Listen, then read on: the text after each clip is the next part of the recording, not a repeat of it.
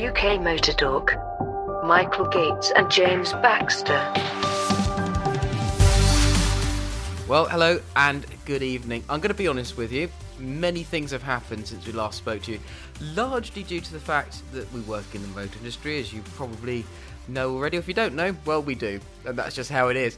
Now, Jim and I both work together, and both of us have been doing the old regular 11, 12, 13-hour days this week, and today is Friday, which means that we've done literally some hours before tomorrow, which is another day in which we are legally allowed to work, presumably. And it's it's 7:15 now, and to be honest, I've got another 3 or 4 hours work I could quite easily do today. But hey, we thought we'd take a little break and have a chat with you, good people. Yeah, and I have many more hours work I probably should be doing this evening. But likewise, we are here and we are chatting. And some things are just, well, frankly, more important. I'm sure your boss will let you off work anyway.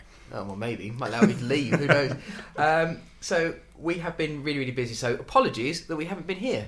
I think I mentioned before that I'm building, and you may remember the Volvo and all the rest of it, which I've been driving a lot lately, and has subsequently broken and then fixed itself because one of my colleagues he wanted me to keep up with him in his Merc, so I had a full throttle start and a 5-pot launch up the hill. He said it sounded fantastic but smelled terrible because all the fuel was coming straight out the Mac and all over the front of his car. It's probably what it's doing, about 3 to the gallon at the moment. It's incredible. You start it up and quite literally the MPG drops by 5. I'm sorry, the range drops by 5, not even the MPG, so it clearly chucks a lot through the back. But hell, that's what people do these days, don't they? If you want to have a sporty sounding car, then yeah, you dump all the fuel through the exhaust. But anywho, so yeah, that is broken and now fixed, and I am still building. What is also broken now is me, so it turns out. For those of you who have experienced pain, this is something they call carpal tunnel, which is in no way related to cars or indeed pools or tunnels. Yes, because we like a tunnel here, don't we? Just drop it a few cogs, windows down, through you go. Mm-hmm. But you've got a bad tunnel experience. I have a real problem with my tunnel, and this is, it's intensely painful, and as a result I'm smacked off my tits currently on various different painkillers. So yeah, we're going to have a conversation this evening. I next to me have a lot of Coke, and by that I mean the beverage kind. I'm drinking from a bottle. Jim, on the other hand, has gone one up and found himself a pint glass. And he's drinking quite comfortably from his pint glass with his vape in hand. He's reclined in his chair presently, so looking very chilled. And just to point out that other vegetable, sugary-based soft drinks are available. Is Pepsi okay? On this note, then, just whilst we're on, and just before we go off on a tangent. Well, bearing in mind this is a motoring programme, if you will, Coca-Cola have the Christmas truck, the Coca-Cola truck. Holidays are coming and all the rest of it, and we know that instantly means it's Christmas because, as we know, Father Christmas is only red and white because of Coca-Cola. Yeah, it should be green. Yep. However, or if you're colourblind, a slightly indeterminate shade of grey. I think the people that, yes, indeed, it could be any colour. The people that really win when it comes to drinks company cars, however, are Red Bull. Red Bull really do this well. I mean, they've got planes and everything else that all in Red Bull livery, and we know obviously we've got Formula 1 Red Bull cars, and we've got rally cars of Formula 1. So when you say a Red Bull company car, I take it you're excluding the Volkswagen Beetles that drive around with a massive fiberglass can of Red Bull shoved up their trumpet. The cars, the minis, those I think are very cool. Really? Even with a can of Red Bull stuck out? Yes, they look great because you usually have two relatively attractive people. I'm not allowed to say women because this is... Actually, funnily enough, I applied for a job being the Red Bull driver at university, but didn't get through. Funnily enough, really. Didn't get selected. But... No, that's weird, isn't it? I think if you'd... maybe you didn't have the correct assets. I don't know. I had blonde hair back in the day. Did you? All right. Yeah. Oh, bleach blonde hair. I also think Blink 182 Reject, something like that, maybe. Yeah. That's the one. Yeah, why not? That was me. And if you remember Blink 182, send us a letter to UK Motor Talk, PO Box, whatever we are. Talking of Red Bull, obviously in company cars and things, we've got quite a bit of Formula 1 to discuss. It's getting going, and I know you've just been raring to go with I am raring to talk about Formula 1, as you know. The first question, of course, did you stay up for practice 1 at 1 o'clock this morning, and did you get up for practice 2 at 5 o'clock this morning? I was still at work. Fair enough. So did you have them on in the background? No. I'm dedicated and focused. So unfortunately I wasn't able to do that, but I assume that you did. Yes, I watched probably a little bit too much of practice one for my own good this morning, and it was up early and watched the end of practice too as well, so I caught a fair bit of it. All that I really took from this was I wish I was somewhere warmer. Yes, although they said the weather wasn't that good there, but it still looked a damn sight better than it does here, which is not hard, to be fair. Yeah, and if you're listening to this in 3 months' time or something, or who knows, next winter, whatever it might be, we had the winter, and we had the snow and everything else, and as I mentioned before, I took the opportunity to drive to the pub, which is fantastic. 2 weeks later, it was summer, and I was stood outside in a t-shirt, and it was absolutely fine, and now it's just blowy as. But unfortunately, summer only lasted for 2 days, didn't it? Yes. And because everybody was in shorts and a t-shirt, everyone now has a cold, because it wasn't actually that warm. We have a terrible problem with wind. so to speak. Anyway, back to the Formula 1. Well, first off, the very sad news at the beginning of the weekend was the unexpected and shock death of Charlie Whiting, race director and really just advocate, good guy, I think a more dedicated man to Formula 1 I think you'd struggle to find in the last 30, 40, 50 years. Always on the side of the drivers when they needed it, on the side of safety, the amount of campaigning and pushing rules through and just his common sense and people-based approach. It's staggering to see, really, the outpouring and the tributes to him all through the paddock, all across Twitter. It's been the first comment on everyone's lips for the entire weekend. All the hype leading up to the season, it's always the same, the testing, and as everybody showing their hands, have they been sandbagging, all the driver swaps we've had this year, all the excitement, but all the focus was on Charlie first thing. Rightly so. Yeah, I think it was. I think it spoke volumes that they were talking about his replacement a couple of years ago, and they were just trying to work out how many people they'd need to hire to fulfil all his roles, because when they sat down and looked at what he actually did, they just worked out it was impossible for one person to do everything he did. Rest in peace, Charlie, and thanks for everything you've done for the world of Formula 1, but not just Formula 1, motorsport and cars and racing in general. Because let's face it, everything that's in Formula 1 in one way, shape or form will generally filter its way down into other forms of motorsport, and indeed eventually back into the road. You think about the developments we've had in terms of engines and performance, and to have a kind of knowledge and love of a sport or something you do at that level does make somebody relatively irreplaceable. And yes, like you say, a very fitting tribute indeed. Absolutely. Godspeed. So should we have a little run through? So we've had the first couple of practice sessions already. So should we do a reverse grid order as the initial pace looks, and maybe discuss the best company cars from that brand as well? Because I think we go back to Red Bull and company cars, and there's probably one man who has gone slightly down in the company car scale. So should we have a run through bottom of the grid upwards? Yes. Let's reverse it. And take a look and see what we have. And yes, let's shout out manufacturers and we'll go for what is the best car from their range. The best company car that best you can company have. Car, yeah. Unfortunately, propping up the timesheets we had a feeling it was going to be bad, but not quite this bad. Williams, way down the pack. George Russell. Yeah, it's an odd statistic actually. Every driver that we interviewed over Goodwood last year now has a full-time Formula 1 drive this year. So thanks to us. If you'd like to appear on the Formula 1 grid next year, then please get in touch with us and we'll interview you. That's the way. And there you will appear. Motor Talk, free post. No, it's not free post. We don't do that. Let's not encourage that kind of thing. PO box or whatever it is. Both cracking people to talk to and phenomenal drivers. George Russell and Robert Kubica, but propping up the timesheets by 3-4 seconds, I think, based on Lewis's sort of pace, which was blistering, already quicker than pole time last year, despite the efforts to slow them down a bit.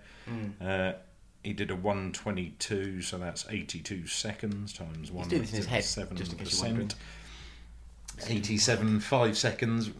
If the Mercedes wind it up a bit, and that's all that Williams have got, they're not too far off failing to qualify, which for multiple constructors, world champions, drivers' champions, the heritage of the team, to see them have fallen so far, so fast and so hard is heartbreaking, to be honest. You say this, I have faith in the drivers. Absolutely.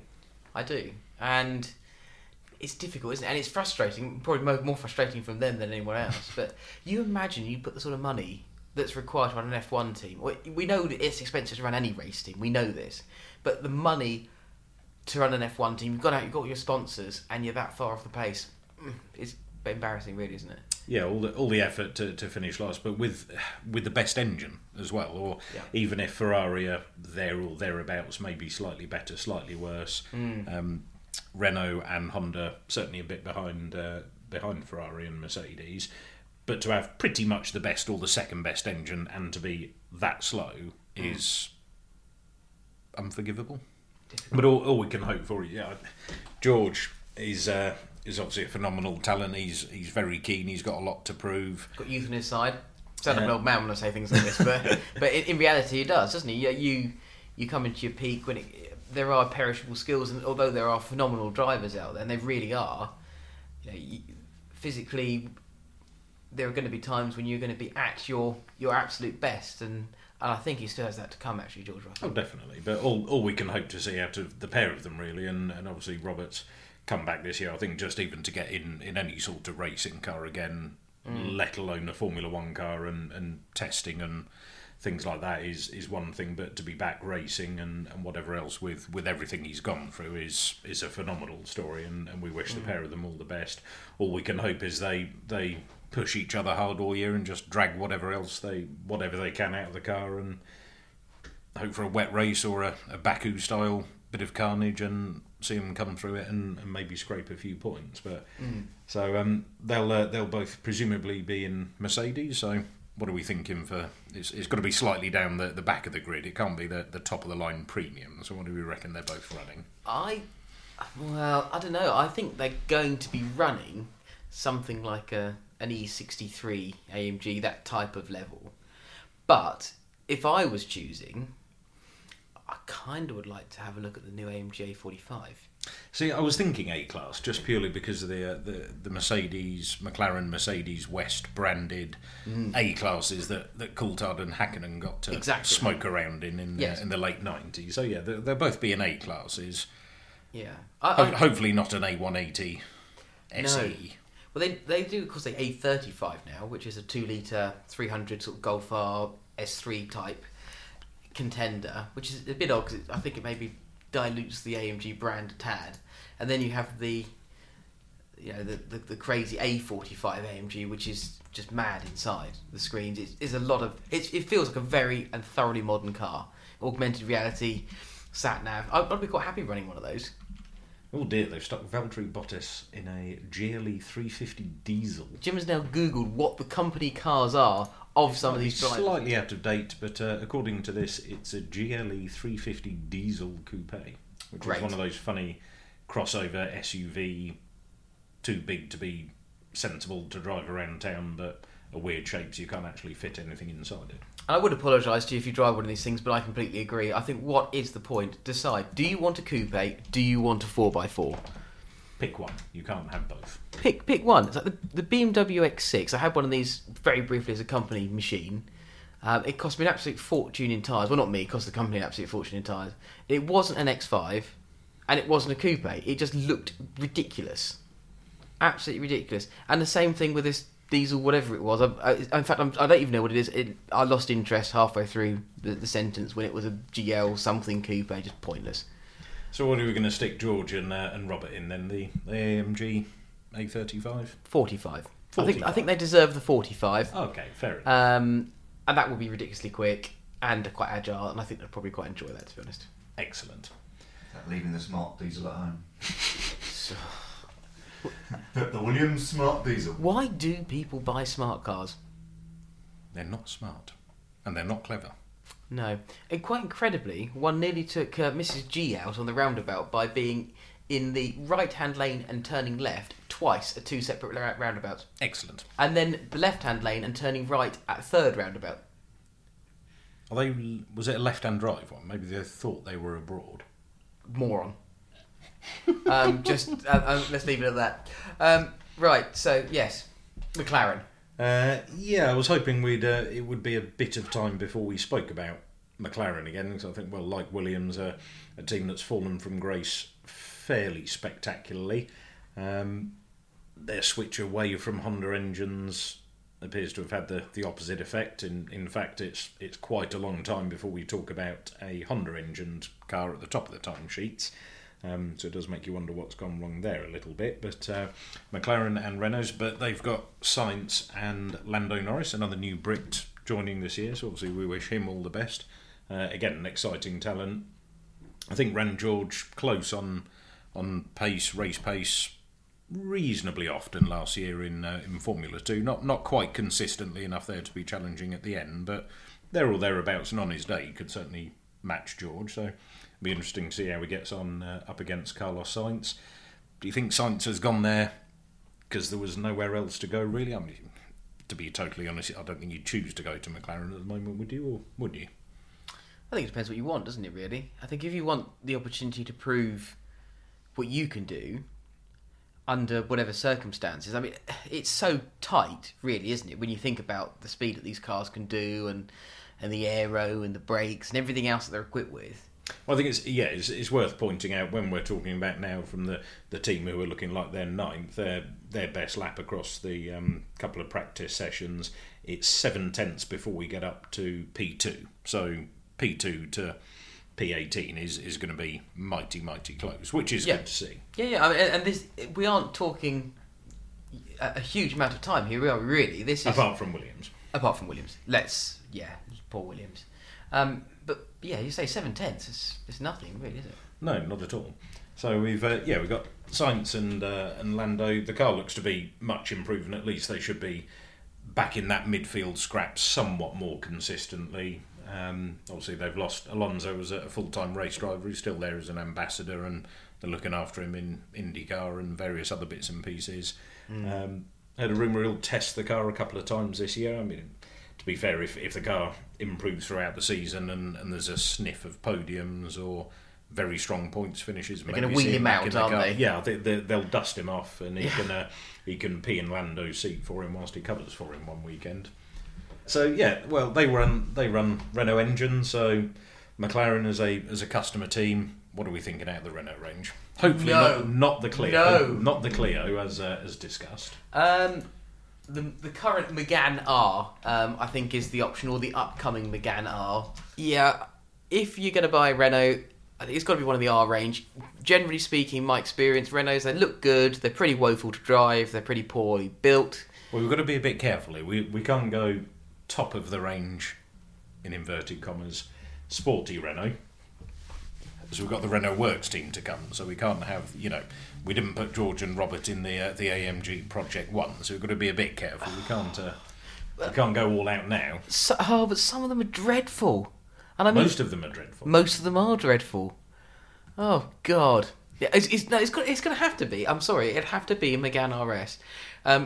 Renault sport cars, they don't deserve to be called an RS because, frankly, they're not. They are Renault Sports, but they are incredible cars. I drove an R26R, the one with the scaffolding and the carbon bonnet. So the Cup edition of that was fantastic. Even the little Twingo Cups are quite good fun, to be honest, although they constantly ruin all their suspension components because they're too hard. And they don't really need an excuse to fall apart 4 years old. We've got two trim levels here. We've got RS 280 and RS Trophy. Trophy's the one to have, yeah. For the McLaren drivers, the top of the range. Fine, we'll give them the 280 then. Fair enough. It does look a bit flat compared to the old one though. It's not, and they've adopted the, I would say the Focus RS approach, but that's still a bit ASBO. It's not as bold. Coming from the man driving a bright yellow car with a stupidly loud exhaust. Yes, I do that. But yes, I have, and of course did have the full Leary Chav spec Chav Wagon RS as well, didn't I? To be honest, You did. Nice car when it worked. Lovely car when it worked. Yeah, did spend some time, quite literally some time broken, and yeah, didn't really recover from that Because every time I saw anybody, they said, "Oh, how would you drive? How's your head gasket?" Oh God, here we go again. Still broken. Still broken. Anyway, back to the game. Are the McLaren drivers not allowed a McLaren then? Do they deserve it yet? Do the McLaren drivers deserve a McLaren? They'd probably be faster around a track in a McLaren, an actual McLaren, than they would be in a racing car. I thought the game was engine manufacturers. So you changed the rules, Fair enough. Well, actually, to be fair, if you have to drive around in a McLaren, then why not drive a McLaren? So You're going to be driving a Senna. There's no question of this. Because that instantly you look at that and go, it's lightweight, it's covered in carbon fibre, I need one of those. I'll be thundering around Zan 4 or something. I can imagine, that's exactly what you would do. You'd go straight to the top of the tree and go there. I'd have a P1. You like the ones where you can see your legs through the side of it and all the rest of it. But the P1 is just bonkers, isn't it? And it's a hybrid, so people will praise me for not clubbing to death baby seals. McLaren Senna GTR. GTR is not road legal. Oh, what is that? Jim is currently looking at a roadster of some description on the McLaren website, and I've seen it and I quite like it. 720S Spider. Good choice. Okay, right. So having quite literally just stated that I'd have a P1, I'm looking at a 720S Spider, and it's the kind of car that if you walked into a showroom you could be tempted to leave a deposit on. Definitely. Yes, that'd do rather nicely. So, okay, yeah, we'll ignore the sponsors' commitments to the engine manufacturer, and we'll go with the McLaren 720 then. Yes. Why yes. not? 720S Okay. Spider. Sorted. So at the moment, I think that the McLaren boys are winning the best company car. Definitely. Yep. Next up, Face Racing Point Force Stroll, Muller, Lancelot, whatever they're called, Peso. Why didn't they call themselves Lancelot? Well, we were expecting a whole rebrand, and then there's just some more blue on the car, which looks horrific. Underwhelmed Yes. by Racing Point. Although I think they've missed the Racing Point. although reasonably solid showing, and the car looks reasonably okay. Nothing too earth-shatteringly inventive on it, but it looks solid. It'll be interesting to see how having a few hundreds of millions or billions of pounds poured into it will affect the team. They were always phenomenal at doing a wonderful job with very, very limited resources. All their development always seemed to be on point. Never had to go backwards in terms of development or take things off the car because they weren't working. Always understood any upgrades they were bringing along well. So whether the money will mean they'll carry on in that vein and just develop things quicker and quicker as the season goes on, or will they go down the route of being able to explore many different avenues because they've got the money, and will that actually affect them for the worse? We'll have to wait and see. But Lance and Sergio, what Racing Point got on the back of there? They've got a Mercedes, haven't they? It's a bit odd. It's another Mercedes customer team that's so low down, though, isn't it? Yeah, it is actually. Yeah, again, there's I think the spread money. If we look at Williams back from when they were doing okay, that was 2014. They were leading the British Grand Prix at one point. In the early days of the V6 hybrid turbo, if you had a Mercedes, you were pretty much right at the sharp end of the grid, or certainly above everybody else. But not anymore. No, I think that a couple of seasons worth of development does mean that everybody's caught up and it's a little bit mixed up, I think. Which is good. It's good to see. I think that they deserve to have a, whatever that thing was, a 350 GLD something, diesel. Just as a punishment for the awful livery. Exactly. And then with odd bits of it painted in blue. Okay, so should we go away from the AMG range then? So we're just Yes, looking definitely. at the normal range. Oh, what's that? What about a B class? Oh, yes. Do they do a B-class AMG? Because I think that's fair. I hope not. AMG. Do you remember they used to do an old shape AMG A-class? My cousin had one of these. Yeah, very peculiar. Was it an A? Well, they've still got the old B class on the website, so let's have a look at one of those. Oh, no. Can you still buy that car with steel wheels? Let's have a look. Right, I'm bored of Racing Point. Toro Rosso. Here we go. No, we'll go a B200D. Oh. Diesel. Yep. 2.1, it would appear. 2.1 and a bit. The only people that bought Mercedes with hubcaps are the kind of people that want to have a flashy image of buying a Mercedes but are poor. What they should have done is gone out and bought the equivalent Golf or Focus or any other respectable... Oh, and you can buy it in brown. Oh. There we are, a B-Class SE. In brown with... Just go and buy some, respectable middle England car and just drive around in that. Don't buy a Mercedes with hubcaps on because they grey are interior. poor. And non-colour coded door handles. There you are, with a crystal grey leather or Sahara beige leather. It's got to be beige, hasn't it? There we are. Definitely So beige. in brown with beige leather. Sorted. Nice. Right, Toro Rosso. Yes, Daniel Kvyat back again for the third time. I think it's been.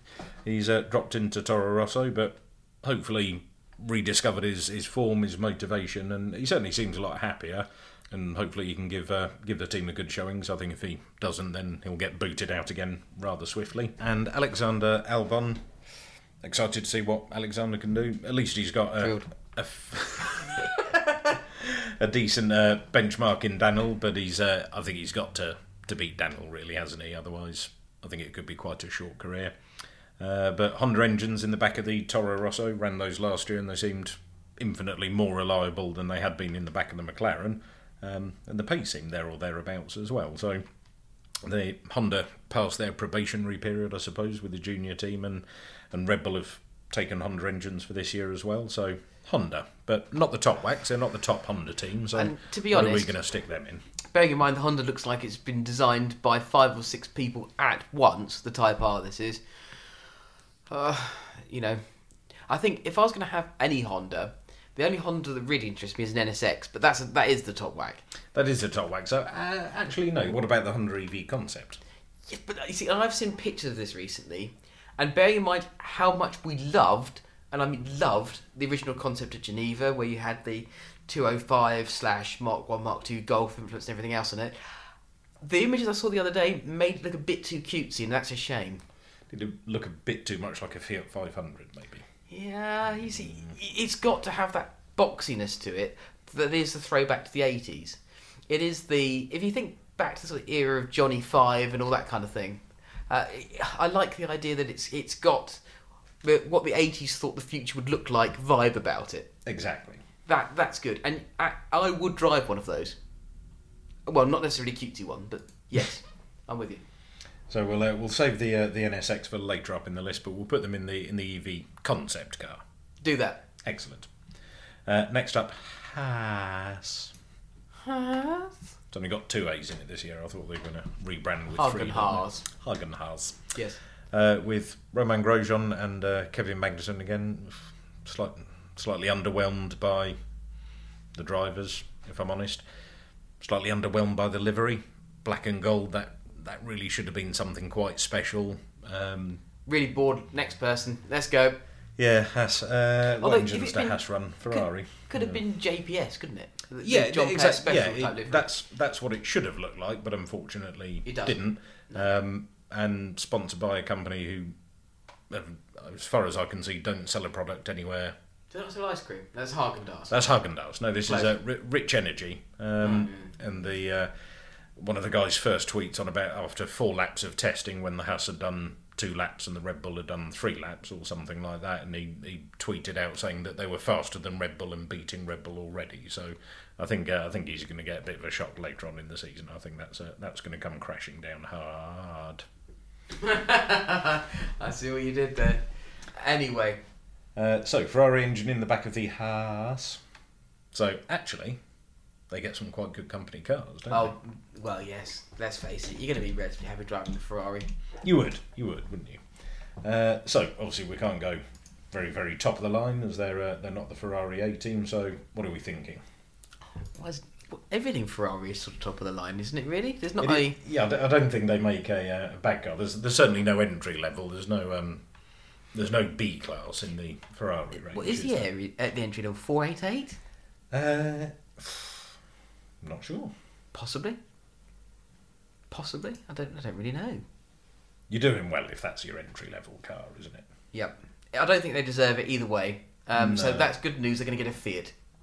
Yes, let's do that. Or anything from the Fiat Chrysler group. Oh my god. Do they still make a Chrysler Upsilon, or whatever it was called? Let's have a look. Well, not for our country, but of course somewhere in the world. I'm sure they can get hold of them. Fine. Let's have a look at Chrysler.com. American team, so it will be American cars, won't it? Let's have a look. Chrysler's amongst the worst cars I've ever driven. As far as I can see, they only build 3 cars these days. A 300, a Chrysler Pacifica, or a Pacifica Hybrid. I think a Pacifica is the modern equivalent of a Voyager, if you remember those. Okay, let's have one of those. That noise means that Jim is really enjoying the whatever it is, Chrysler Pacifica. Jesus. He's really... How can you How can you be a car designer and finish designing a car that looks like that and stand back and go, yes, I've done a good job? Nobody listening to this is going to have any clue what this car is, but by the same token, we strongly suggest you go and take a look at it.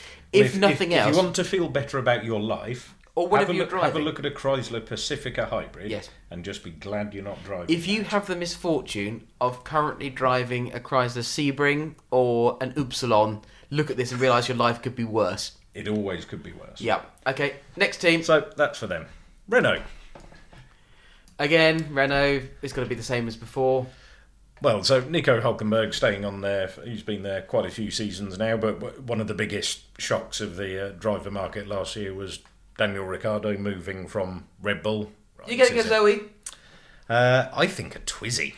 Oh, yes. I think a Twizy. I think it would look good in a Twizy. They do an F1 edition Twizy. And I think the Twizy would quite suit Daniel Ricciardo because he's a bit quirky, a bit laid back, a bit... In his villa. Yeah. As a way of getting downtown. A bit out of the ordinary. So I have to say, of all the cars I've driven, people really look at you if you're driving a Twizy. Partly due to the fact that you can see through the side of it unless you pay extra money for the doors. So what happens is, when you're sat down, and let's face it, most people, seated isn't the most flattering look. And if you are, let's say, of a larger carriage, or slightly festive, and then what you can really see is a man's belly side on. And so if you're rocking the dad bod, like me, then actually, no, not good. But actually, for a couple of fit, toned, athletic Formula 1 drivers, then the Twizy is perfect. Perfect. Excellent. Yeah. Sorted. They can have that. Yeah. Or should we apply Andrew's very tenuous stretching of the rules and for Renault go for the Alpine? Oh, the Alpine A110 is possibly my favourite car of the minute. I see it. Strong. I absolutely love it. I love the way they look. I adore the shape of the car. I love the classics. I love the way that they've made it retro but not made it sort of chintzy and cute and a pastiche of the original. I absolutely love that car. I loved it when we saw it at Geneva. I love it even more now. I want one, and I would have one over the equivalent Porsche. Very strong. I would. But the bits that are Renault in it are the bits I wouldn't want. So the switchgear and everything else in it aren't great. But the car itself, I absolutely love. I would quite happily pay my own money for one of those. Should we put one of the Renault drivers in an Alpine then, or which one do you like the most? Well, Ricciardo, but as we've said, the Twizy I think fits more with his. It does. I think we can give him both. I think we can give him both. Twizy for around town and the Alpine for weekend getaways. I love that car. Sort. I absolutely adore that car. No, good luck to Daniel Ricciardo, one of the friendliest, happiest guys in the paddock, without a doubt. Yep. Interesting move to go from Red Bull to Renault. I think that was wrong. Wrong? Do you think? Yeah. We shall see.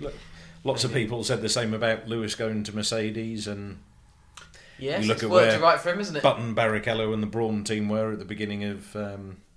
Or end of 2008, beginning of 2009. So stranger things have happened, but hopefully as the all the engines close up and the engine disparity is less relevant, they can close up again. But they last won the Constructors' Championships in 2005, 2006. So chances are there's still most of the same people there. So I'm sure they know how to build a championship-winning car. Work to do. Let's talk about Kimi. Yes, because Alfa Romeo I get a bit excited about the Quattro Fellatio. Was it Quattro Formaggio? Is that 4 cheese? That's 4 cheeses, that is. It must be Quattro Fellatio, is that right? Foglio. Oh, right. I don't know what a foglio is or why there are 4 of them, but... Does it not mean 4 leaves? Jim is currently Googling Quattro Fellatio. Sheet. Sheet? Sheet. Sheet? Sheet. Sheet? 4 sheets? 4 sheets. No, there can't be. To the wind. And actually that fits in quite well with Kimi, one of his most famous quotes, that he missed a presentation on the grid because he was having a sheet. A sheet? A sheet. He was reading a sheet. Yes, he was having a sheet. For the purposes of this family show. And he's famously an alcohol enthusiast, so being 4 sheets to the wind, I think that fits quite well. Whatever happens, I want one of those. Perfect. Yeah. Good luck to them. Good luck to Kimi and good luck to Alfa Romeo Sauber, although the Sauber name's disappeared completely, but they're still Sauber. I think I would have a Quattro Fellatio over an M3. It looks nicer. It does. I think I'd enjoy it more. Anyway. Good. Ferrari, we're back to that again. La Ferrari for Vettel. See, I'd stick Vettel and Charles Leclerc in different cars, and I'd stick Charles in the better car, just to put the cat amongst the pigeons a bit. Okay, we're going to wind him up. Because top prediction, I think Charles Leclerc will win the championship this year. Ooh, there you go. Put your bids in now. Red Bull, Verstappen. Have we finished Ferrari? Yes, we finished Ferrari. Dear, oh dear. Red Bull, Honda. Again, Verstappen. Well, NSX or not? Are they badging the engines as Aston Martin this year, or is it Red Bull, Aston Martin, Honda, Tag Heuer? Well, what's really confusing is Aston Martin road cars are using AMG engines. Yes. So, but the engine used to be badged Tag Heuer, who make watches, but they're also sponsored by Aston Martin. This is a bit like... Very confusing. This is a bit like those gloves you can buy, which are Marc Jacobs by Marc Jacobs from the Marc Jacobs range. That's by Marc Jacobs. It's for very Marc peculiar. Jacobs. Whatever is in the back of the Red Bull definitely has an identity crisis, doesn't it? Yes. Yes. It's a short answer. I have nothing to add on this. And then finally up to Mercedes, who I think had been a bit worried, or whether they were sandbagging or just running through their programme and ignoring everybody else. Seemed to be running well in the first couple of practice sessions. Lewis seemed rather down though. He seemed deflated and moody and not really wanting to talk to anyone throughout the first bit of the weekend. I think he can be like that, can't he? I think he can, yeah, especially when he thinks that the car's not there or thereabouts, but looking mighty quick in the first couple of sessions, so as they're still at the top, got to be a Project 1 for both of them, isn't it? I think so. He drives a Zonda, doesn't he? Yeah, but he says it's awful to drive and he crashes it quite a lot because he's tired. We know that they're not the best to drive because from all our experience. Well, we from our experience, in that it takes a 28-point shunt and many stalls to get it out of a tight parking space, as we've tried. Well, that's true, yes, and also if it's just a little bit damp, it is very easy to nearly write the thing off on the A27. This happened to a friend of ours, Yes. and unfortunately, one of his guys, he was taking it to a charity track day. Lovely man that he is. Not the guy that was driving. He might be a lovely man, but the owner of it. This is a one-of-one edition. Yes, the one of his employees span it and put it into a barrier front and back. Yes. And it made an awful mess. And he was incredibly good about the whole thing, which is great because he's a lovely man. And yes, fair play to him. He does a lot for charity and he's just generally a nice guy. And it's nice to meet people that are into the cars. And this has been the case with drivers and other owners. Actually, if you're into your cars, you tend to be into your cars, and you can chat to people who are also into their cars. And that goes for people whether you drive a Stance Subaru or Volkswagen, or whether you drive, I don't know, anything really. An AMG Project 1. AMG Project 1. There we are. So that briefly rounds up our chat about what we would drive from the teams. It turns out you haven't really got that much choice anyway, because you've basically got Honda, Mercedes, maybe McLaren or Renault. So from the pick of the cars we had there, bearing in mind we had some quite expensive motoring, it's got to be the Alfa Romeo Quattro Fellatio, and it's got to be the Alpine. Those two, the Quattro as the family car, the Alpine even over the B200 diesel. Do you know what? Might just blow the B200 diesel out the water. Just a bit. And that really does sum up our section on Formula One company cars.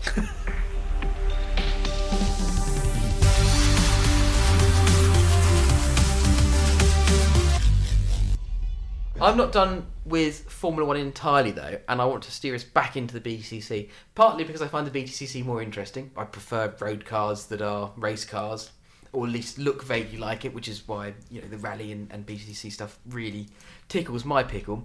But I want to talk to you about Blundell. Blundell. I want to talk to you about Blundell. Not Brundle, but Blundell. Blundell, indeed. Backdriving S3. That's going to be exciting, I have to say. Well, certainly for you. You get to see your car smoking around the track. I do, yes. No, I think that's what attracts a lot of people to the BTCC in the first place. It's, I could buy a car that looks pretty much almost exactly like that as a road car, and that's certainly part of the appeal, at least on the outside. Underneath the skin, there's not a lot of an S3 left or any of the cars, really. I've noticed the door mirrors are the same. The door handles, maybe? I think the headlamps look pretty good. They look pretty similar to the originals. Yeah, I think they're spot on. The rest of it is fairly well body kitted or replaced with it's not a lot. Carbon or fiberglass or Kevlar as appropriate, but yeah, lots of fiberglass. And surprising, this really surprised me when I first bought it, and you, I think, that they make the splitters out of wood. Yeah, I think they said just for cost reasons, because they get smashed to pieces so often, making them out of anything else. Yes, just wouldn't be cost effective. And unless you're building a super touring car, so something like the old 93, whatever it was, the 97 was the sort of the real expensive super tourer, wasn't it? That Mondeo, the Mark II Mondeo they made. Yeah, well, I think but it just became simply unsustainable, even for the biggest manufacturers. They just couldn't justify the investment in it. And it's wrong, I don't really care, actually, that it was too expensive for them, because I just thought they were brilliant. Yeah, but to be fair, from the outside, watching the cars go around the track, does it matter if the splitter's made out of wood or carbon fibre? Doesn't matter what most of the cars are made out of, whether it's iron or steel or carbon fibre. I think what's incredible is that, generally speaking, we find ourselves obsessing over the cars and the details and how clean they are and how perfectly applied the decals are and everything else. I've not stood next to a proper race car that's not been restored, and an actual proper racing car that's racing now in its correct period or whatever, that doesn't look a little bit ropey around the edges, a little bit. The stickers always have a few bubbles in. There's always a bit of a scuff here and there. Panels don't quite align properly. A few zip ties holding things together on the outside. Yeah, motorsport spec. A bit of gaffer tape. How it should be. Yeah, and actually, I think that's quite right. But Formula One drivers in BTCC are always exciting. Yes, it will be. Blundell always had a reasonably elbows out approach to racing anyway, so I think the British touring cars should fit his style quite well. Yes, so looking forward to that happening. And we have got BMW back in it again. Yes. So your car you'll be able to see flying around as well, because the 3 Series is now competing with Andrew Jordan at the wheel. Yes, looking forward to that. Slight growth in size. Instead of a 1, it's now a 3. Be interesting to see how they get on, although again, as we say, how much is under the skin, old or new, we shall see. To my mind, a coupe shape or saloon shape is better balanced. And I think the British touring cars should all be saloon cars or estate cars. That's because you live in 1993. Yes. Yeah. And actually, when you think BTCC car, you think 850 Volvo. Yes. And I kind of do too. S40 or Peugeot 406. Yeah, only time Honda Accord. And the Lagunas, all of them looked good. Yes. There wasn't a bad-looking touring car in period. No, not at all. Even a Vauxhall Vectra looked nice. Yes. I think partly because they had ridiculously big wheels. Yes. Which they don't do anymore, because they all run 18s, don't they now? Yeah, good for sensibility and handling and boring things like that. And actually, when we've run some sportier bits and pieces, they run better on 18s than they do on 19s. We tend to find. But yeah, looking forward to seeing both BMW and Audi and Ford and Honda. I think there's a better grid in terms of the mix at the moment than there is in Formula One.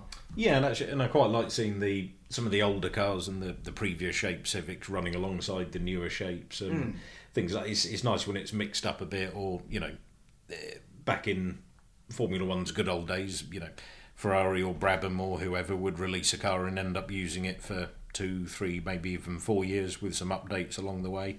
And we've had that recently. I think Super Aguri used the previous year's Honda design one year, didn't they? And actually ended up beating the Works Honda team, which That's proves a embarrassing. point. Yes, Yeah. more than slightly embarrassing. Although at that stage you would have thought Honda would have just given Super Aguri their new car and had their old one back and Yeah, just carried on with finished that. in front of them, just changed the would stickers want- over and had done with it. You would want to know why, wouldn't Yes, you? You'd want to know definitely. why that's happened. The other thing about BTCC is that it's not the money, no object sport that A, it once was, and B, that Formula One is. No. These are hard-working people that quite often do normal day jobs. Smiley, you mentioned earlier, he sells cars on a day job. Matt Simpson does race exhausts, proper day jobs, most of the week, and then get on it at the weekends and really do it. And these are, I think it takes a real enthusiast to want to be able to do that, and to be able to sort of sit there in a car having worked ridiculous hours, and just like us, really. This is what we are. We are that dedicated. Why aren't we racing in the BTCC this year then? I wonder. I don't know. We're doing something slightly wrong. Aren't we? Yeah, I mean, I certainly don't have the talent. Oh yeah, that's maybe it. Yeah, that could be a problem. I don't have the wrists either presently. So it all kicks off fairly soon. We've got the media day at the end of this month and the first round both at Brands Hatch. We're going to try and get along to the media day if we can. Work commitments depending. We'll do our best yes. to hop along there. And I do really some reporting. want to go to this, and I really want to go to the first race of the season as well.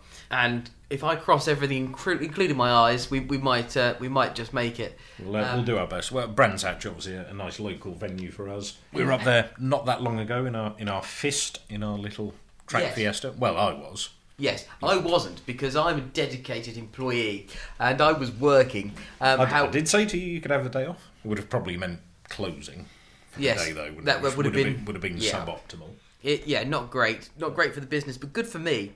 So the fist went away with Jim and Glambert, who's also interested in so many things, and they absolutely tore up Brands Hatch, managing 57 seconds or so. No, it was over a minute. 103s, 104s. Oh no, something 57 like seconds is what the Group N races manage. That's it. Yeah. So So- I thought 103 was reasonably acceptable. To be fair. Road tyres with road pads and in a standard state of tune. I think that's pretty damn good, to be honest. Well, slightly detuned due to the still leaking head gasket, which hasn't fixed itself. No, remarkably. indeed. But if you do have a Fiesta ST with a fixed head gasket and it is race tuned and you'd like to let us know how fast you go around Brands Hatch, please write to us at UK Motor Talk, PO Box something. Well, we popped a video up on YouTube. There was my attempt at a commentary whilst driving round. I'm as much as I hate Narrating to a few admit this, corners. I'm secretly quite impressed by this. Because all that happens when I go into a corner is I go, "Oh!"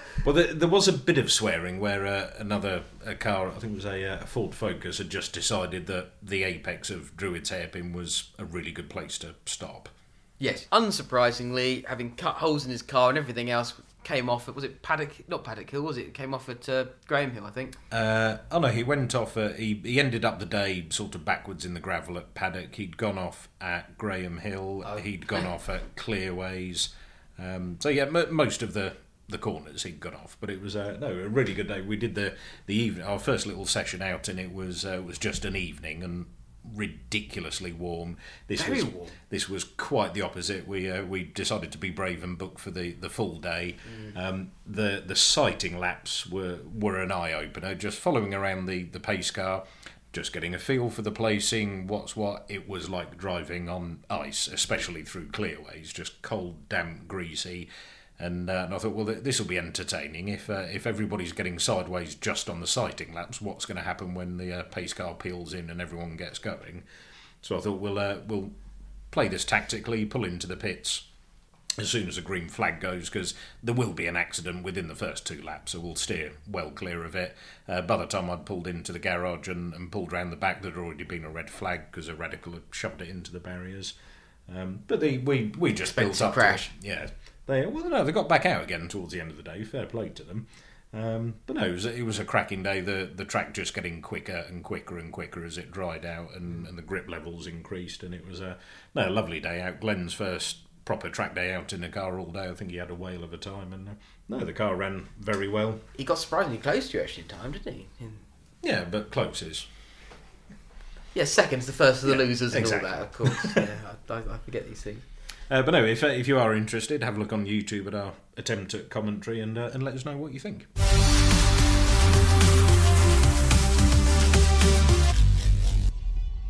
I'm going to change the subject entirely now to something non-car related for a change, because you and I had a look at some American-style chopper push bikes, with motorbike tyres and things on them, which are pretty cool in themselves and usually quite hard work to cycle about because you have to sit in a funny position and the wheels are so big fat tyres on them. Yeah, and it's a lot of work.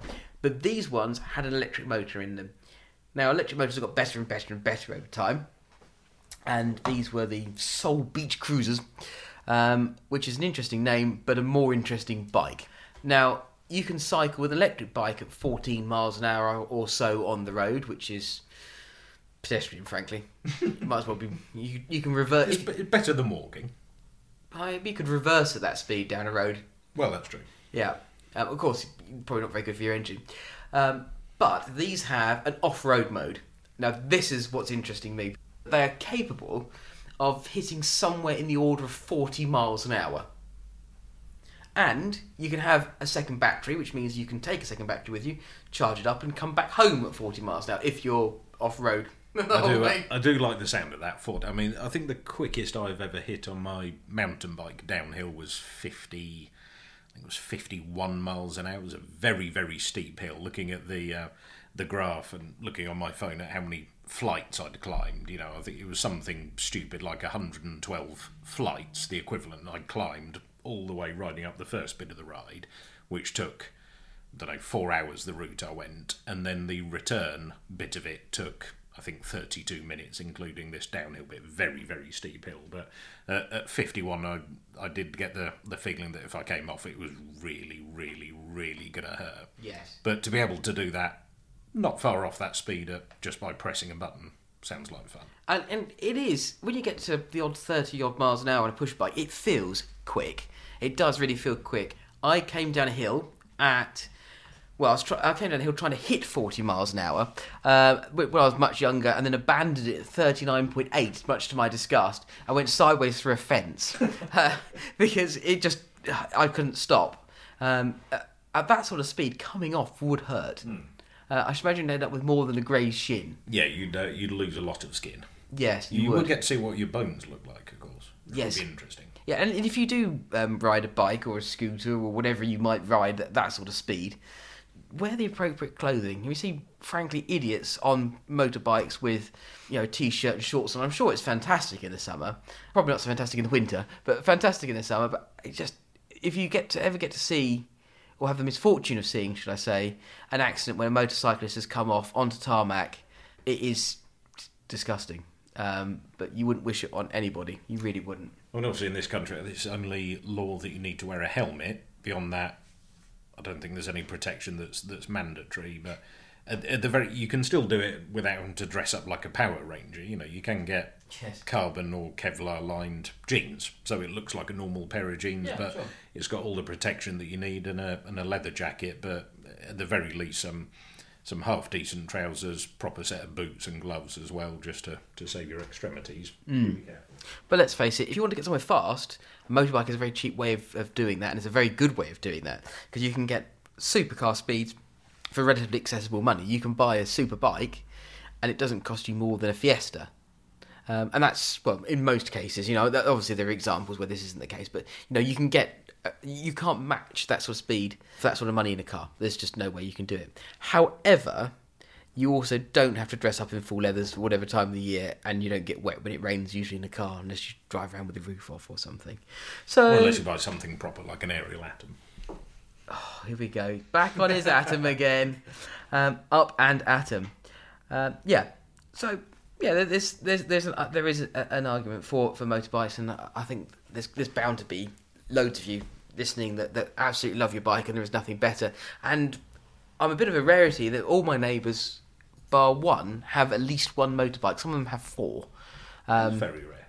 Yeah, and I obviously don't. I just have cars, but they absolutely love them. Some of them have no interest whatsoever in cars, but love their bikes, and I can kind of get that. But at least you don't need to feel bad about firing up the Quattro over winter's morning and waking the neighbours up. It does make the front windows of their house shake, and for that I apologise to a certain degree. See, I'll be slightly proud of that. Yeah, I kind of am. Yeah, let's just not tell anybody.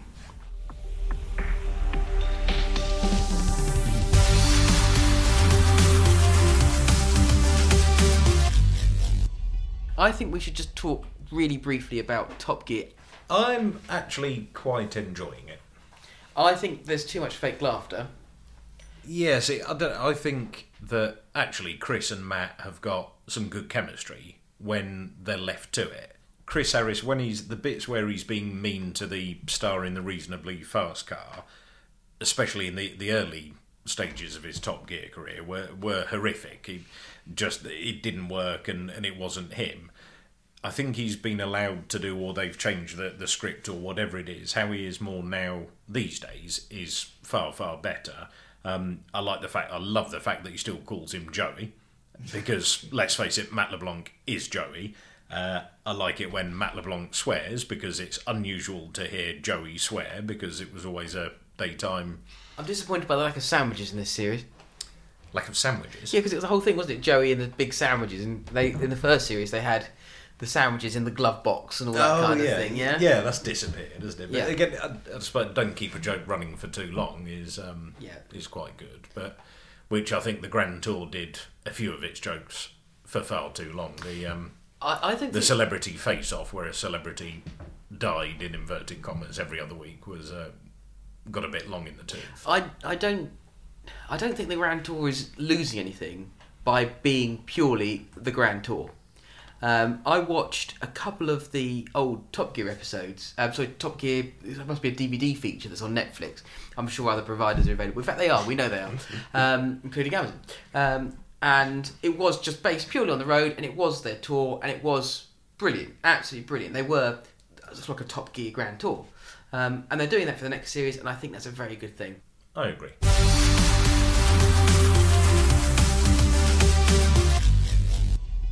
What do we think about price sites like CarWow? It's a very good way of killing the motor industry.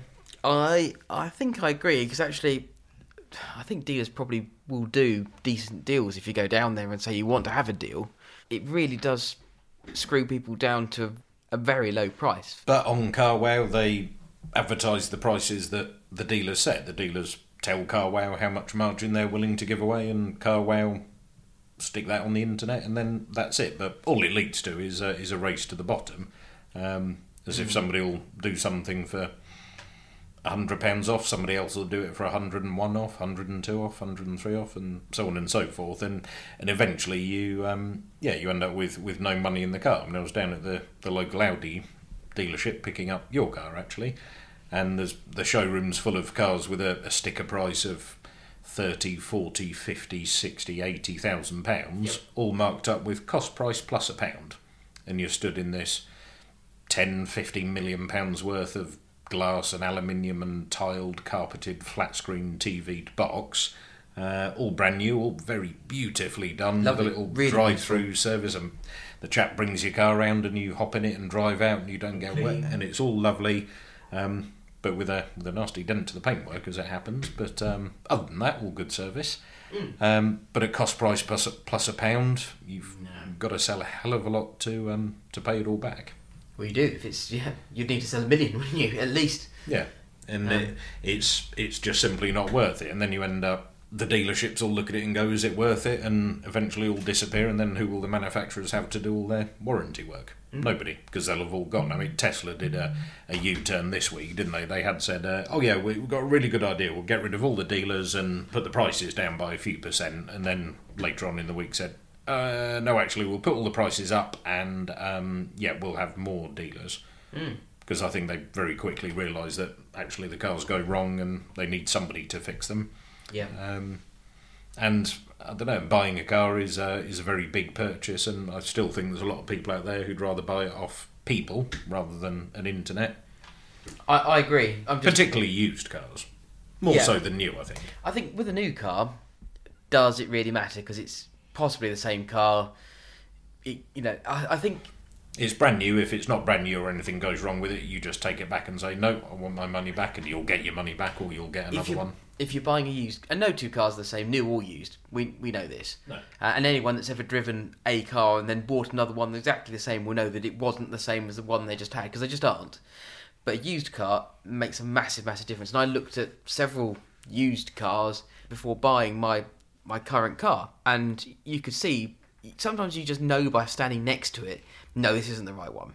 This isn't the right car. You want to know it's been driven and owned and looked after by somebody like us, really, don't you? Yeah, unless, of course, that's the kind of car you're buying. I was going to say, unless it's your Volvo, of course. Yes, in which case that has been partially used as a shed. But I make no bones about that. I saw a Volvo today on the top of one of these car transporters that had taken all scrap cars, because there was a B-Max that had been side impacted and the roof had folded in and the middle of the car had folded in and everything else. And there was a Volvo which had, it was a J-Reg one, and the front bumper was hanging off and the bonnet was bent up. And I thought, what on earth did they hit? Yes, what must have happened? I can only think it must have been big. And there was an earthquake the other day in Horsham? Dorking. Would you reckon the Volvo hit something, caused it? The earth, yes, that's what happened. I think you could be right. Yes, the Volvo must have been transported in the air somehow, flying at a height of 10,000 feet, and it must have fallen out the back of the plane and crashed into the earth, and that's what happened. And exactly, and definitely you need a new bonnet after that. But I saw a fantastic picture where a train had fallen off the back of a low loader and hit the front end of a Volvo. I think it was a V7. A train? A train. Yes, as in a full-size diesel locomotive had fallen off and hit the front, and that had done something similar. Seriously, How big a transporter do you need to transport a train? Yes. Yeah. Jesus. Yeah, a massive, great big... Yeah. I thought they transported trains on train tracks. No, they transport trains on road. And they do this particularly for things like the steam trains, where they go to the Bluebell Railway or Lavender Line or East Kent and East Sussex Railway. There are lots of brilliant types of railways if you're into that kind of thing. There are lots of them. But this was an actual diesel loco they used for... Sorry, can we just go back? Why on earth would you transport a train by road? Too expensive to go by train. That's like buying a thoroughbred owl and sending it by DHL. Why would you bother? Back to these car comparison sites. $5 and a bit grand is the best I've got off of a car at the moment, which is, I think, quite reasonable. What car is that? That is for a brand new Audi S3 with some metallic paint and a few other bits and pieces on, nothing too flash, because obviously if it goes over 40 grand, you end up paying more tax. Yes, because, vehicle excise duty based on emissions, which goes up for expensive cars. It's one of those things that is irritating, and I really should care about it, but I don't. Just another reason to tax. I don't really understand car tax, and this has been, for many years, a big rant of mine, because actually it makes no sense to tax on emissions, because you don't recompensate the environment for it, really, do you? Vehicle excise duty is not... It doesn't get ploughed back into planting trees or... No, well, part of it might well be now in environmental research. But if you really want to tax something, and you're really worried about the environment and everything else, and I can understand, I get it, tax fuel, put the money per litre on fuel, whatever way you want to do it. If you're using more fuel, you pay more tax. So as well as the base price of the fuel, and then the fuel duty tax, and then the value-added tax, which goes on the base price of the fuel and the tax. You'd have another tax. We'd have another tax on that. Yeah, but this... but would we slot that in between the fuel duty tax and the value-added tax, so that we had value-added tax on the emissions tax? Well, I think, bearing in mind all the value we get out of... I don't know. Do we get any value out of the tax? Probably don't. It's a bit of a misnomer, the term value-added tax, isn't it? Yes, you don't really get any there's no value added, it's just tax. It is just tax. But if you have a Jaguar XK120, if you have an E-Type in the garage, if you've got a Metro, who cares? And you don't drive it, except for the odd Friday... I mean, to be fair, a lot of the classic cars now be tax exempt if they're not, 40 years old or whatever. But if you have, I don't know, a retro car, you've got a Mark 1 Golf. You drive it once in a blue moon, once a month, twice a month, whatever it might be, should you be paying as much or more tax? If you're driving I don't know, 500 miles a week, 1,000 miles a week, should you be paying more tax? Yes, that makes sense. If you come into the country and you've driven across from France, you fill up your car over here because you're driving over here and using the roads, should you pay tax? Yes. Yes. So why pop it in fuel. Yeah. Why is that unreasonable? And if you don't want to do it in fuel, fine, do it on vehicle weight. Do it. At least it makes. But that again then penalises the Tesla, doesn't it? Because the latest vehicle excise duty emissions reform made it far more economical to run a V8 Mustang and less economical to run a Tesla. Yeah, it's madness. It's absolute madness. And road tax has got really bizarre. I recently had to do the insurance for a few of my cars, and this was first world problems. First world problems, yeah, indeed. I had to reinsure the Mini. Now, the Mini, I've been driving for some years now, and I've been driving since 2005. I've got all the no claimsy bonusy bits and pieces. Thank you very much. I try not to drive into people, and I try and stop people from driving into me best I can. So the insurance for me now is pretty good. 160 quid, just under 160 quid for a year's insurance. That's not bad. And it's not bad. It's less than I was paying per month for my first car. So I'm really happy about this. The road tax bill came through at the same time. £320. Oh. Unless you're paying monthly, in which case it's 330 something. 320, quite literally double what my car insurance is. That's a lot of money, isn't it? It is, yeah. And you think, really, does it have that much of an impact on the world in general and the roads and everything else? Bearing in mind you only spend whatever it is, 27% of road tax on the roads. No, but I think we've got far more pressing environmental issues than CO2 or planes emissions, if I'm totally honest. Even putting aside planes, I think plastic and bits and pieces like that, the amount of rubbish that we produce as a species is quite frankly ridiculous. The amount of the planet that we're just filling up with non-biodegradable crap, basically. And for those of you who think that we are just, heartless petrol heads that like to stamp on a throttle and have the sound of the fuel being converted to pure noise out of the back of a V8, you're right. But the most economical thing you can really do is have an old car, keep it going. Definitely. Yeah. And if you do have more than one car, if you're fortunate enough to have more than one car, well done you, because you are spreading your carbon footsteps. Now, you might have seen on that note that we tweeted about plastic roads earlier on. Now, this seems like a great idea because there's a lot of plastic. A lot of it's still not recyclable, which is black stuff. And there have been a few ideas. So you've got, this is a plastic road. We've seen regenerative roads. It's difficult without your teeth in, isn't it? And potentially very difficult on a lot of painkillers. But roads that will effectively power street lamps as they drive along because they produce enough energy. Is it kinetic energy? I assume it probably is kinetic energy that they can turn into normal, regular, fill up a light energy. And some other brilliant bits and pieces. They've turned, as a sidetrack, unusual for us, I know, they've turned some of the street lamps into electric car charging posts, which is a brilliant idea. Makes sense because they're powered. So and they're on the side of a road in most cases, so very good. They've effectively used plastic waste to be able to make roads. Now, the first factory has opened up in Dumfries, and they're taking rubbish which would have gone otherwise to landfill and using it to effectively make tarmac. This sounds like it should be good for drifting. I like the sound of this. It could be awfully slippery when wet. You do wonder, don't you, really? I mean, but what is plastic made of? It's oil, isn't it, really? Yes. Hydrocarbons made in a different way around. There's very little difference between a margarine and a plastic bag, isn't there? There's, in terms of their makeup. Yeah, there's also very little difference between you and a banana in terms of genetic makeup. What are you trying to say? Oh. For the purposes of the tape, Jim just shrugged. But this is exciting, and I think if we want to really make a change, and I think we do, and it isn't necessarily banning petrol cars, and I think the idea that we are going to suddenly do away with all cars and trucks and everything else is a fantasy, frankly, because everything runs on it. If you've got a synthetic fuel, fine.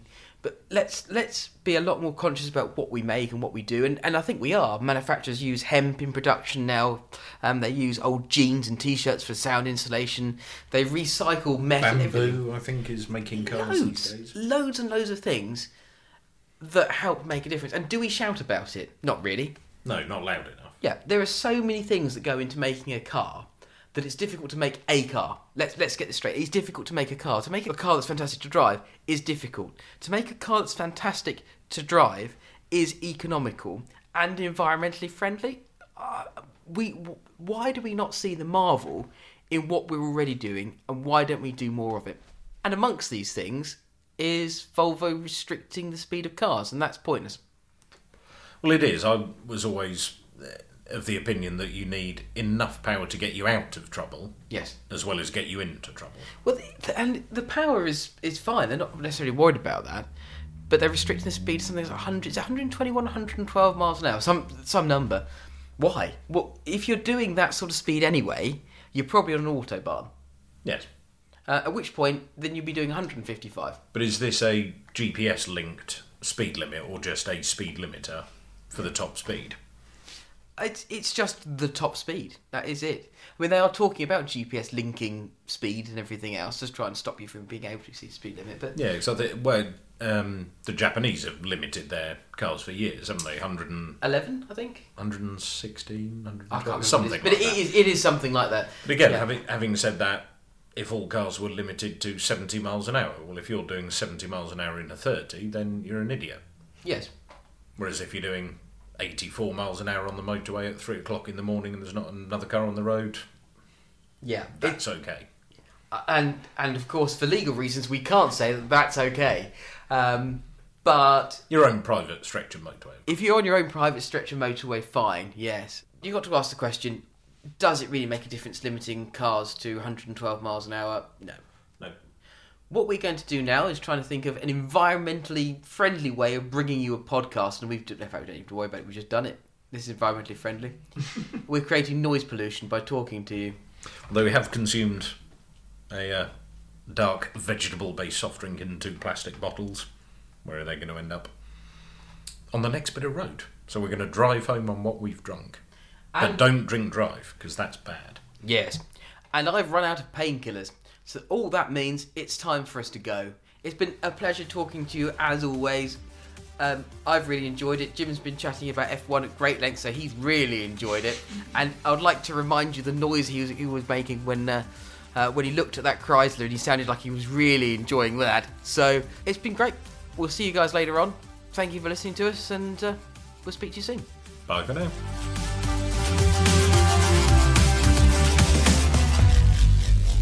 UK Motor Talk, a First Take Media production.